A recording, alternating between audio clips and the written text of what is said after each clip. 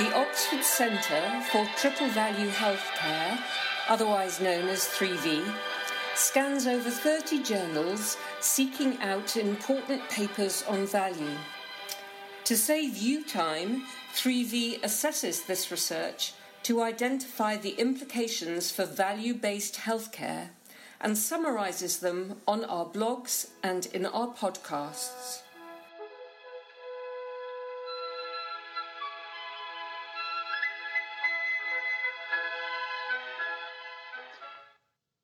Imagine that you are creating a fabric of human destiny with the object of making men happy in the end, giving them peace and rest at last. Imagine that you are doing this, but that it is essential and inevitable to torture to death only one tiny creature, in order to found that edifice on its unavenged tears. Would you consent to be the architect on those conditions? Tell me the truth. So says the realistic Ivan to his idealistic brother Alyosha in Dostoevsky's Brothers Karamazov. Not a usual start to our podcasts, but actually this is the basis upon which we fund orphan drugs. Orphan drugs are those drugs or medicines which cost a lot because the costs of development and research and marketing are not outweighed by the volumes in which they sell them. Only a very small number of, generally children, actually benefit.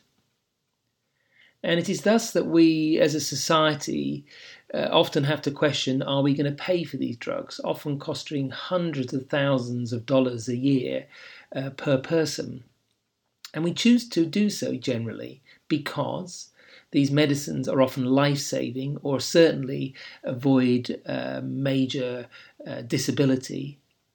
And there is a sort of concept of intergenerational fairness or equity in that we will often invest money as adults in care for children in a way we may not do for each other.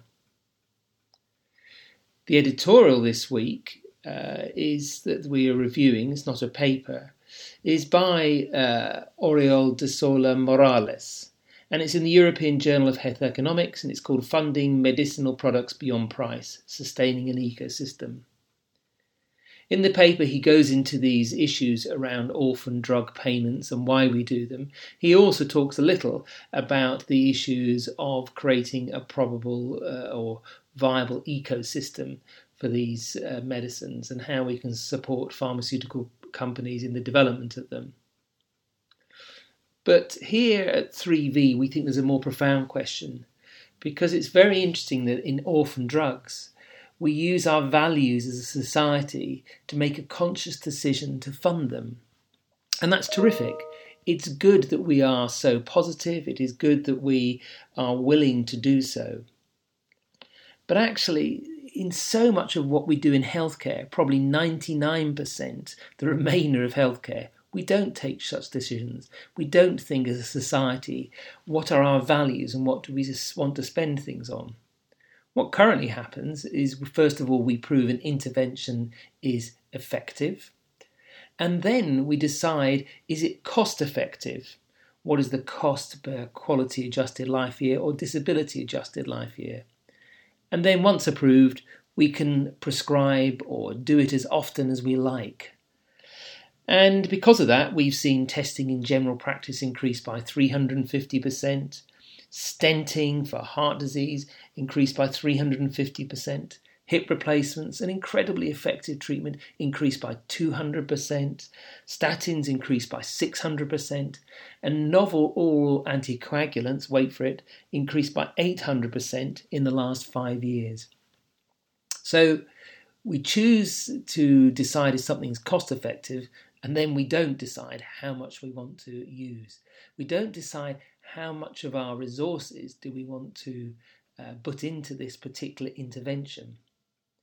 So in the case of orphan drugs, we say, we're very willing to use resources on these treatments because we think it's fair and we think it's right and we think we should be caring for these children with terrible conditions.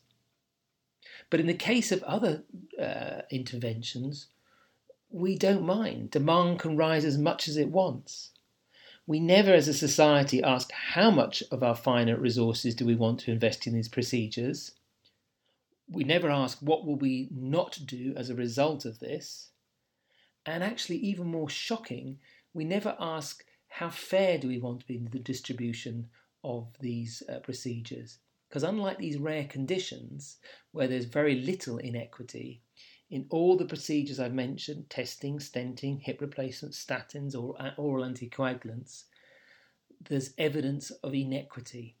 So we're not even fair in the way we use them.